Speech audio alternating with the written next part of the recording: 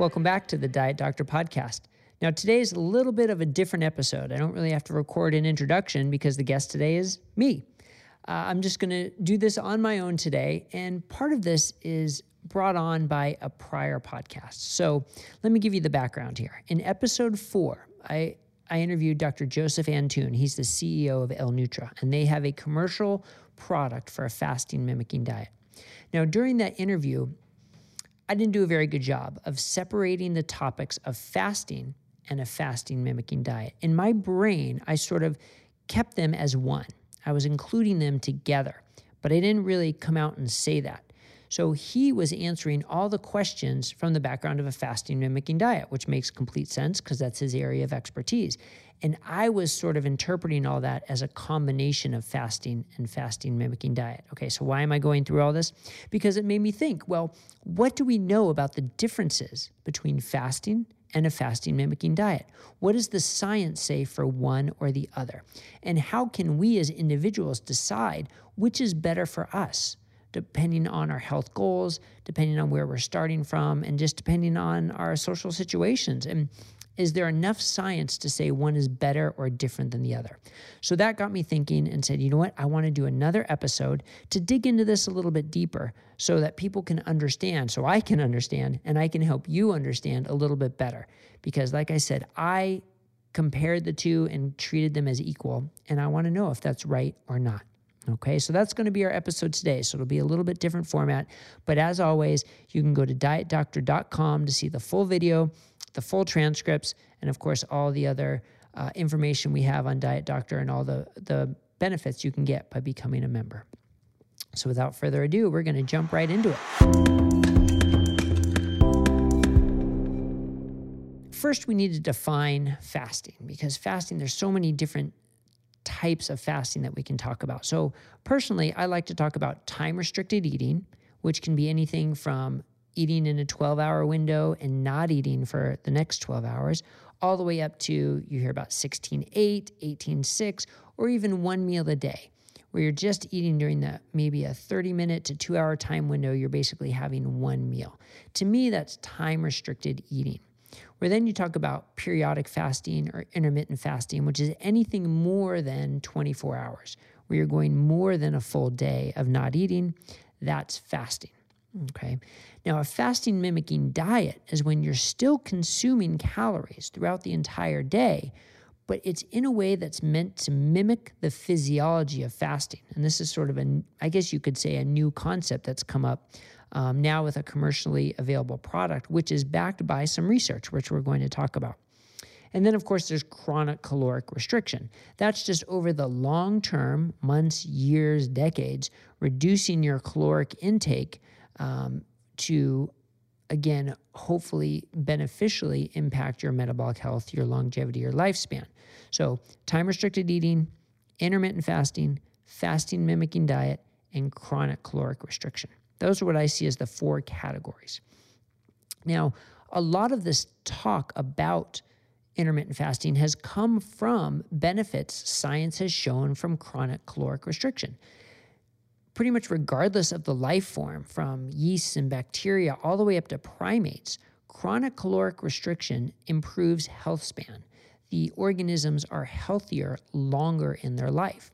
They don't get diseases as earlier. And for most of them, it actually shows a longevity benefit. They actually live longer as well. Now, with primates, there's been a little bit of discrepancy with 2 main studies, one showing benefit, one showing no benefit for longevity. But regardless, health span improves. So chronic caloric restriction improves health span. But here's the kicker. There's that old joke. Well, we don't know if reducing your calories long-term makes you live longer or not, but it sure feels like you're living longer. I mean, it's no fun. People don't like to chronically reduce their calories for long periods of time. It's just not that enjoyable for most people. And also, there is that concern of resetting your resting metabolic rate, that all of a sudden your body goes into starvation mode and survival mode that says we have some calories coming in, but not quite as much as we really want. So we're going to lower the basal metabolic rate. So I'm burning fewer calories at rest. That's my survival mode. So that there may be some benefit at first that then that benefit becomes harder to maintain over time. So that's part of the concern with chronic caloric restriction. So intermittent fasting or a short-term fasting mimicking diet, those help to get the benefits of chronic caloric restriction without the downsides. So we're going to talk a little bit more about that. But first, like I said in the intro, is one better than the other? Is fasting or fasting mimicking diet better than the other? Do they accomplish similar or different benefits? And are certain sets of people better off for one or the other? Now, before we answer that question, we sort of have to ask, though, what are we trying to accomplish? Because we all have different goals. Is our goal losing weight? Is our goal reducing our blood sugar and improving our diabetes and reducing our insulin? Is it reducing our blood pressure or affecting our lipids? Or is it this concept of longevity, living longer, or having a higher health span? They're all similar, but yet also different depending on exactly what you want to get out of it. And that's where looking at the science makes an impact. Now, interestingly, fasting is sort of I guess you could say it's a new topic in terms of health and science, but it's been around for centuries, mostly for religious and cultural reasons, right? The Ramadan fasting didn't come about because they were worried about autophagy and mTOR and all these, fancy science terms we use now.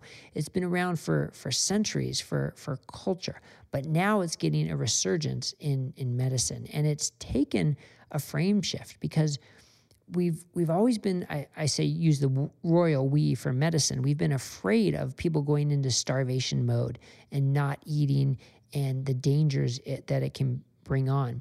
A lot of studies looking at the dangers of fasting looked at people who were malnourished, people who were underweight, which is a completely different concept when you talk about people who are overweight or have diabetes or looking to change their health in ways like that. So it brings up the concept, though, of before we talk about who should be doing fasting, who should not be doing fasting. And again, it's the malnourished people, people who are already underweight, people with eating disorders, certainly people who are pregnant or breastfeeding. And then most kids, and I throw in the term most because if a kid is severely overweight or has diabetes, then intermittent fasting may have a role. But when you talk about the growth trajectory of kids, fasting becomes a little bit more controversial. So certainly should be done under careful watching. But for most adults who don't fit those other criteria, fasting, at least for the short term, is generally pretty healthy.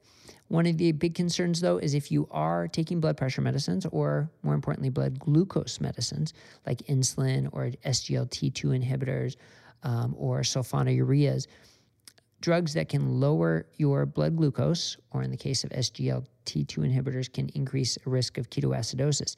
If you're taking those medications, you have to work with your doctor with fasting. And anybody with any chronic medical conditions needs to discuss this with your doctor.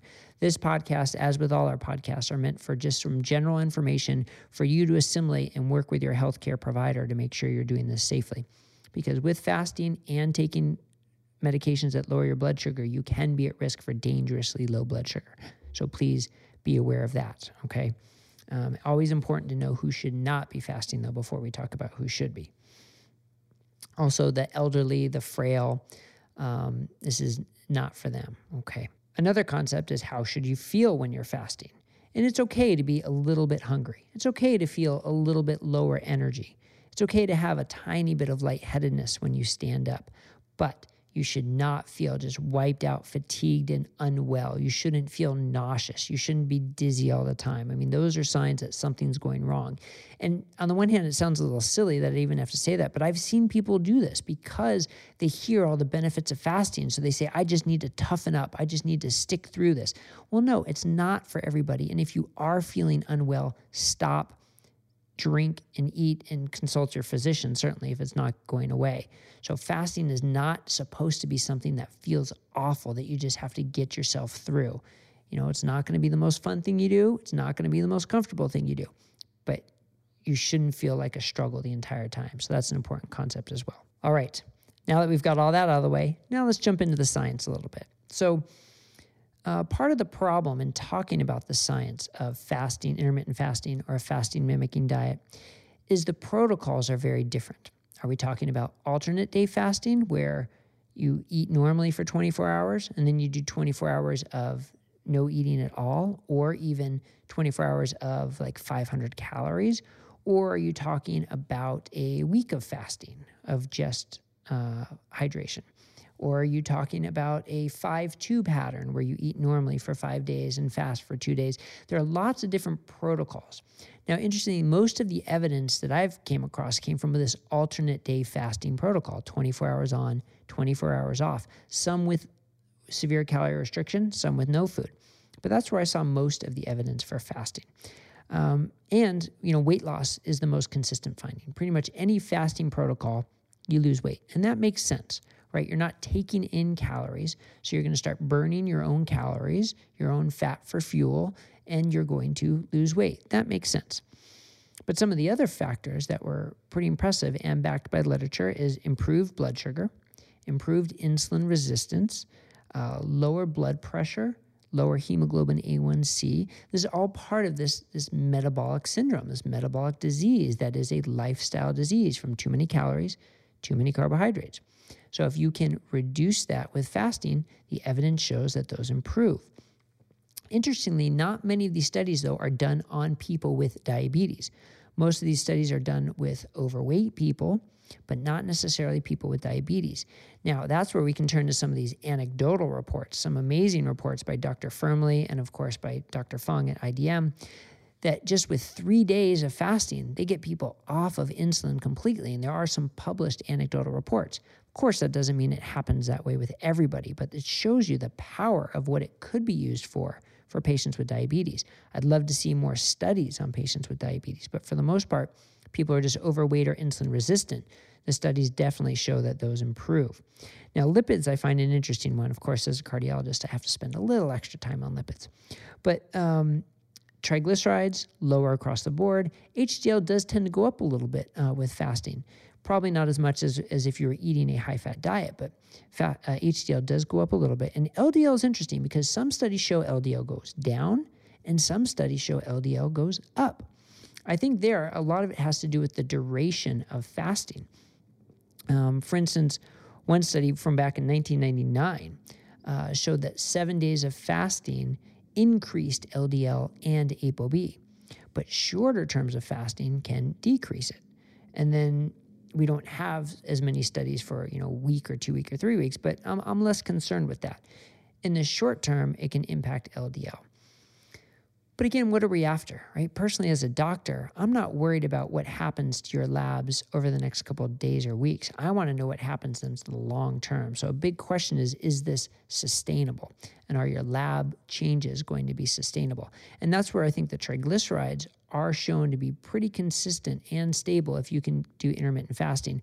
Whereas the LDL, I'm less convinced that there's going to be a longer term change in the LDL with fasting. Although there was another study in 2013 that showed the LDL size improved, right? So less of the small, denser LDL and more of the larger, less dense LDL with just 10 weeks of alternate day fasting.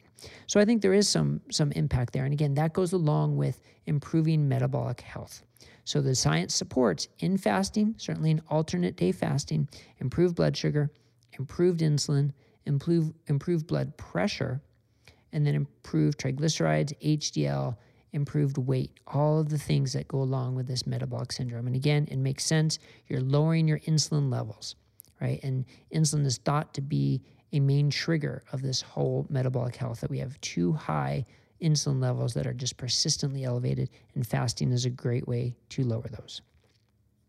Okay. Now, one of the other most important concepts, though, about intermittent fasting is how it differs from chronic caloric restriction.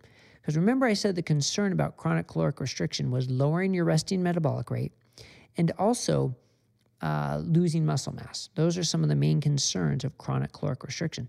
So intermittent fasting for 1 to 3 days actually increases your resting metabolic rate, which means at rest, you're actually burning more calories. Now, at first, that sounds too good to be true. I'm not taking anything in and I'm burning more calories.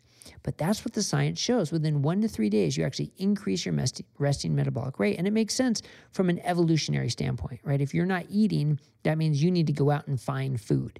And you're not going to do that as well if your body starts to shut down and decrease your energy expenditure. You need to be able to go out there and have enough energy to find your food. So from an evolutionary standpoint, I think it sort of makes sense. But your body can actually improve your resting metabolic rate for the first 3 days.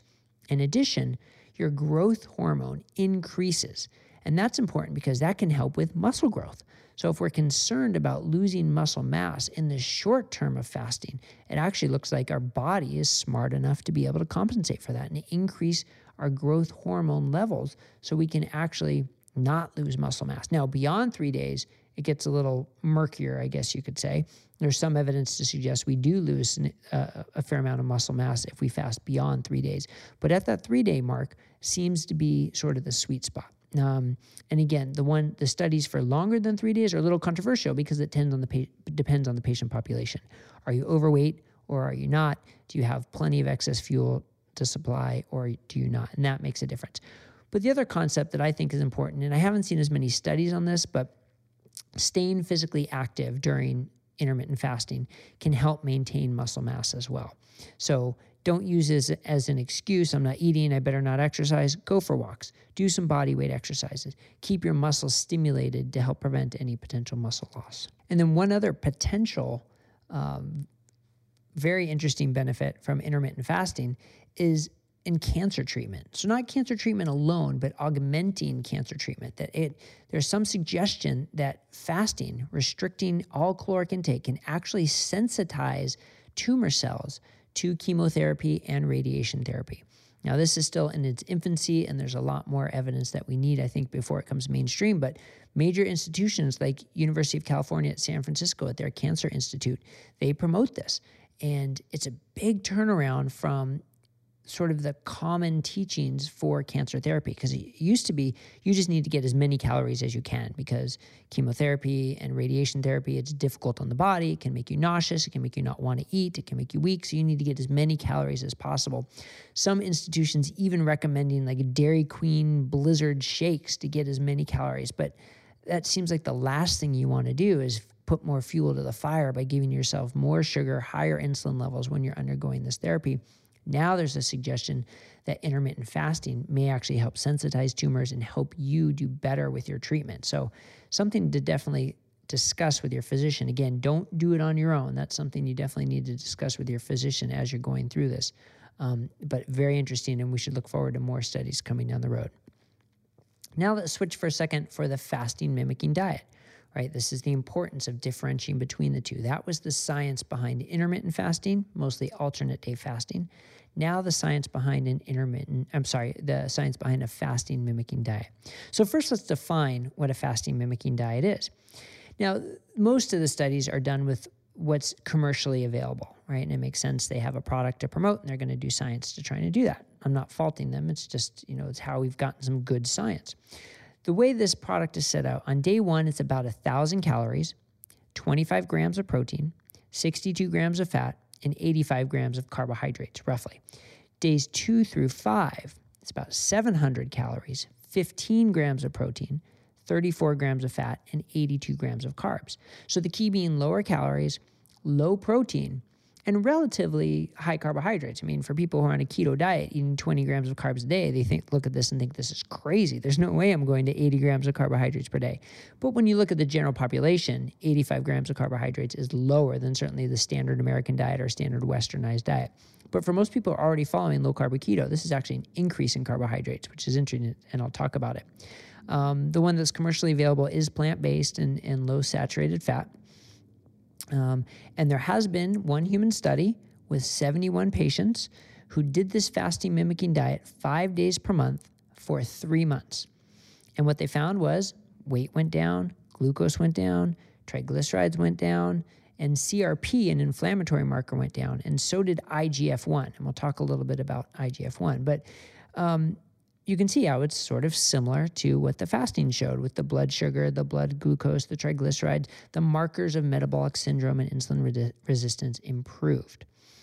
Interestingly, those who were at higher risk or sort of started off from a worse baseline improved more, and those who were at lower risk or started off from a better baseline still improved, but improved less. So that makes sense. The further you have to go, the more impact you're going to get on this type of an intervention. Now, the question about IGF-1, they seem to make a big deal about lowering IGF-1 because that is a growth hormone, a growth stimulant, and has been associated with increased risk of cancer. But we also need it for muscle growth, right? So if you're lowering IGF-1 and you're not doing anything else to stimulate muscle growth, do you put yourself at risk for sarcopenia? And again, that's why you probably don't want the chronic calorie restriction, but maybe 5 days of this per month, as they did, might still be beneficial with intermittent lowering of IGF-1. So I think that's got some potential. Now, a lot of the evidence that they have to support this come from mice studies. And this is where some of the most exciting stuff is, although it's not yet in humans, which makes it, I have to temper my enthusiasm a little bit. But in my mouse studies, they showed that liver cell regeneration, they showed shrinkage of organs that then regrow upon refeeding. And one study even showed that pancreatic beta cells could regenerate. So type 1 diabetic mice could reverse their diabetes.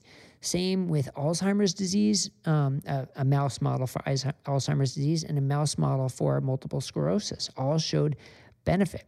So there's a lot of excitement about this, but we have to see it translate to humans first. So it's this concept of basically regenerating our cells, getting younger cells. And part of this is what we talk about with autophagy as well, that we can recycle and get rid of some of the older, less well-functioning and potentially detrimental cells and replace them with newer cells. I mean, that truly is sort of the holy grail of longevity. That's how you can make yourself younger, increase your health span, and live longer. So if you have a pet mouse, seems to make sense to have them try it. But for us, I'd like to see some human data, but it's certainly exciting. Now, what's hard to know is that something that's only for a fasting mimicking diet, or does it apply to intermittent fasting as well? We don't have studies comparing one to the other. The intermittent fasting studies haven't looked at this as much. But personally, I don't see any reason why it would be different. They noticed the regeneration on the refeeding. So sort of when you finish the fasting mimicking diets on day like 6 and 7 is when you start to see a lot of this cell regeneration. So that makes me think it has more to do with the fasting and then starting up your calories again, and not so much about the small amount of calories that you have during the fasting mimicking diet, if that makes sense. So the bottom line is I think they're pretty similar, the fasting and the fasting mimicking diet, when it comes to metabolic health. They both reduce your glucose. They're both going to improve the markers of metabolic disease. They lower triglycerides. They can improve blood pressure and, of course, cause weight loss. Now, what about longevity? Because that is a big reason why a lot of people look at fasting. And it's so hard to study longevity in humans. You just really can't do it. So it's a lot of mouse studies, some primate studies, and some markers that we have to make sure we're following the right one. And that's the question of, IGF-1. And we hear a lot about the nutrient sensors, insulin, mTOR, mammalian target of rapamycin, and AMP kinase. Those are sort of the 3 nutrient sensors that for longevity, the theory is we want to reduce them. Well, insulin we know about. We hear about insulin all the time. And fasting definitely reduces insulin. An intermittent fasting can reduce insulin. Now, curiously, a fasting mimicking diet for most people should reduce insulin if you're coming from a high-carb diet. I'm really curious if you come from a low-carb or a keto diet, what's it going to do to your insulin levels, because you're actually eating more carbs than you were before. So I actually have some doubts whether fasting mimicking diet is going to be beneficial from people coming from a low-carb background in terms of insulin. Then there's mTOR. mTOR, similar to IGF-1, I think is something that we want to selectively regulate, because mTOR is necessary for growth, for muscle growth. We don't want to suppress it so much that we lose muscle mass, because then we risk frailty. And here's one of the important points about longevity research. Things can be a trade-off, right? So just because we're lowering something that's associated with a cancer risk, so the thought is chronically high mTOR increases growth, which can increase growth of potentially dangerous cells like cancer cells or cells in the brain that can cause Alzheimer's disease, but they also stimulate muscle growth. So if we get rid of it, the trade-off is we become more frail and then are at risk of diseases of frailty. So are we actually benefiting ourselves? So we don't know. It's all one big guess. So that's where this concept of intermittent fasting, intermittently suppressing mTOR, seems to be pretty exciting or potentially beneficial. And that's why this is a low protein fasting mimicking diet. So there, the fasting mimicking diet, intermittent fasting, I think are pretty equivalent in terms of how they impact mTOR. AMP kinase is a pure nutrient sensor, so that's just calories. So obviously, fasting is going to impact that as well. And the fasting mimicking diet is likely low enough that it's going to impact that. It's hard to measure in humans, although the mouse studies seem to indicate that. So why did I go through all this? Well, again, because it's comparing fasting and fasting mimicking diet. So again, I think fasting wins. Intermittent fasting wins because it's going to hit all the markers. It's definitely going to hit insulin and mTOR and AMP kinase. You're going to get all the metabolic benefits. Fasting mimicking diet likely is going to, but I still have that question about insulin. Now, let's get to the practical side of it, right? So a little personal. I've tried 3 to 5 days of fasting. I hate it. I got to be honest with you. I do not enjoy it. I don't feel great on it. I tried the fasting mimicking diet, and it was a lot easier for me. So that's me. I have plenty of patients, and you can see plenty of stories on Diet Doctor. People just sail through fasting, and they do wonderfully with it. So if you are that type of person, and you can do 3 or 5 days of fasting with just water, just electrolytes, a little bit of tea, staying well hydrated, but no calories, I think that's the best way to go. And I think the science probably supports that as well. How often to do it? That's a little more controversial, probably anywhere from 1 to 4 times per year. I don't know that you need to do it more than that. But again, that's sort of like an educated guess based on the science rather than hard science. But where the fasting mimicking diet really has a role from my standpoint is for people like me, people who struggle with fasting and don't enjoy it. And that can be from a psychological reason. It can be from a social reason. I hate sitting down at the dinner table with my wife and kids, and I'm just staring at a blank plate or staring at my herbal tea while they're eating. That's challenging psychologically. But if I have even a little bit of food, it makes a difference. So the fasting mimicking diet can really help from that psychology standpoint. Now, the commercially available one is very nice because I open my box and I'm only eating what's in this box. I have no decisions to make. I can't cheat or fudge. It's just whatever is in this box. It's also processed and boxed and not real foods. So I'm a fan of sort of creating your own fasting mimicking diet. And I would like to see it a little bit different, more like 500 calories and much lower carbohydrates, right? Try and stick to 20 grams of carbohydrates to make sure you're still impacting your insulin levels. And you still want your protein to be low, about 10 grams or so of protein, with the rest coming from fat. You can get your fat from macadamia nuts and olives and avocado, and you can cook a little bit of steamed vegetables with olive oil. That can be your fasting mimicking diet. The thing is to have it clear what you can eat during the day so there's no question marks, because again, that gets into the psychology of food. So as a quick aside, one of the lessons I learned going through all these experiments with fasting and fasting mimicking diet is what a complicated relationship we have with food. And I know that it's probably not a surprise for most people, but it's interesting to go through the process and see what you learn. Just the anticipation of food, knowing that it's there or not there, the texture and the crunch and the social aspect of being with other people. Those are real issues that we have to address. We can't just tell people, oh, just don't eat and you'll be fine. We have to address these issues because they go through people's minds. Some of the other things I learned are kind of how ridiculous our portion sizes are, right? When you can do a fasting mimicking diet and realize you're not that hungry, and then when you start to get back to your regular food and you go out to eat and you see how huge these portions are, it's obscene how big they are. So I think a fasting and fasting mimicking diet experiment for people is very good to sort of help with the rest of your life to understand how, as a society, our portion sizes have gotten a little bit out of control. One of the other big things I learned is this concept of hunger, like how we feel hunger and how we react to hunger. Because remember in the beginning, I said it's like the medical community has this fear of hunger, and it's been instilled in people that we have to avoid hunger at all costs. Hunger is not that big of a deal, and that you need to fast and do a fasting mimicking diet to understand that. Hunger is all relative, and it's so interesting that most people agree that hunger is worse in sort of the first 24 to 48 hours of a fast and then gets better. And you can realize that you can live with hunger. And even, you can readjust your sensation of what hunger means.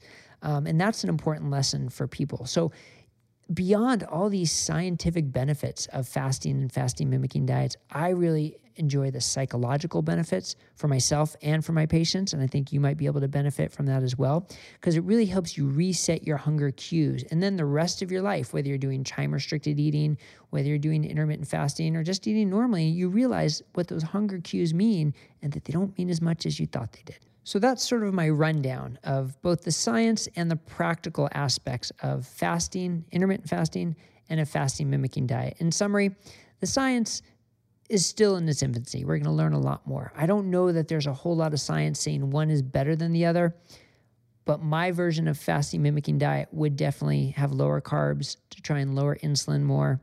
I like it for the psychological and the social aspect of it, but I don't think it provides anything more than intermittent fasting does. Now, the last point I'll make is when you break your fast, it's not like you go right back to eating a full meal, because your body's not going to be happy with that. So you have to think about it. If it's a 3 or a 5, say it's a 5-day fast, you really have to think about it as a 6-day fast. It's 5 days of fasting. 1 day is a transition day, and then back to your regular diet. The transition day being some light snacking, still trying to stay low carb, not full meals yet, maybe some soup, some bone broth, that type of thing. And then on your next day, that's when you can sort of get back to your regular diet. Remember to remain hydrated, supplement with electrolytes. Remember the precautions we talked about in the beginning. And of course, this doesn't mean everybody should run out and try it. This is just information for you to assimilate. If you have any medical problems or on any medications, make sure you talk to your physician before doing it. But hopefully this helps you understand sort of the differences and similarities between fasting and fasting mimicking diet. I know it helped me, and it helped me sort of bring closure to that other episode where I didn't do as good of a job separating the two. All right. Thanks for joining me. Hopefully you enjoyed this format. I know it was a little bit different. Make sure you go to dietdoctor.com for the full transcripts and, of course, all our guides, our videos, all the benefits you can get by being a Diet Doctor member as well. Thanks a lot and have a great day.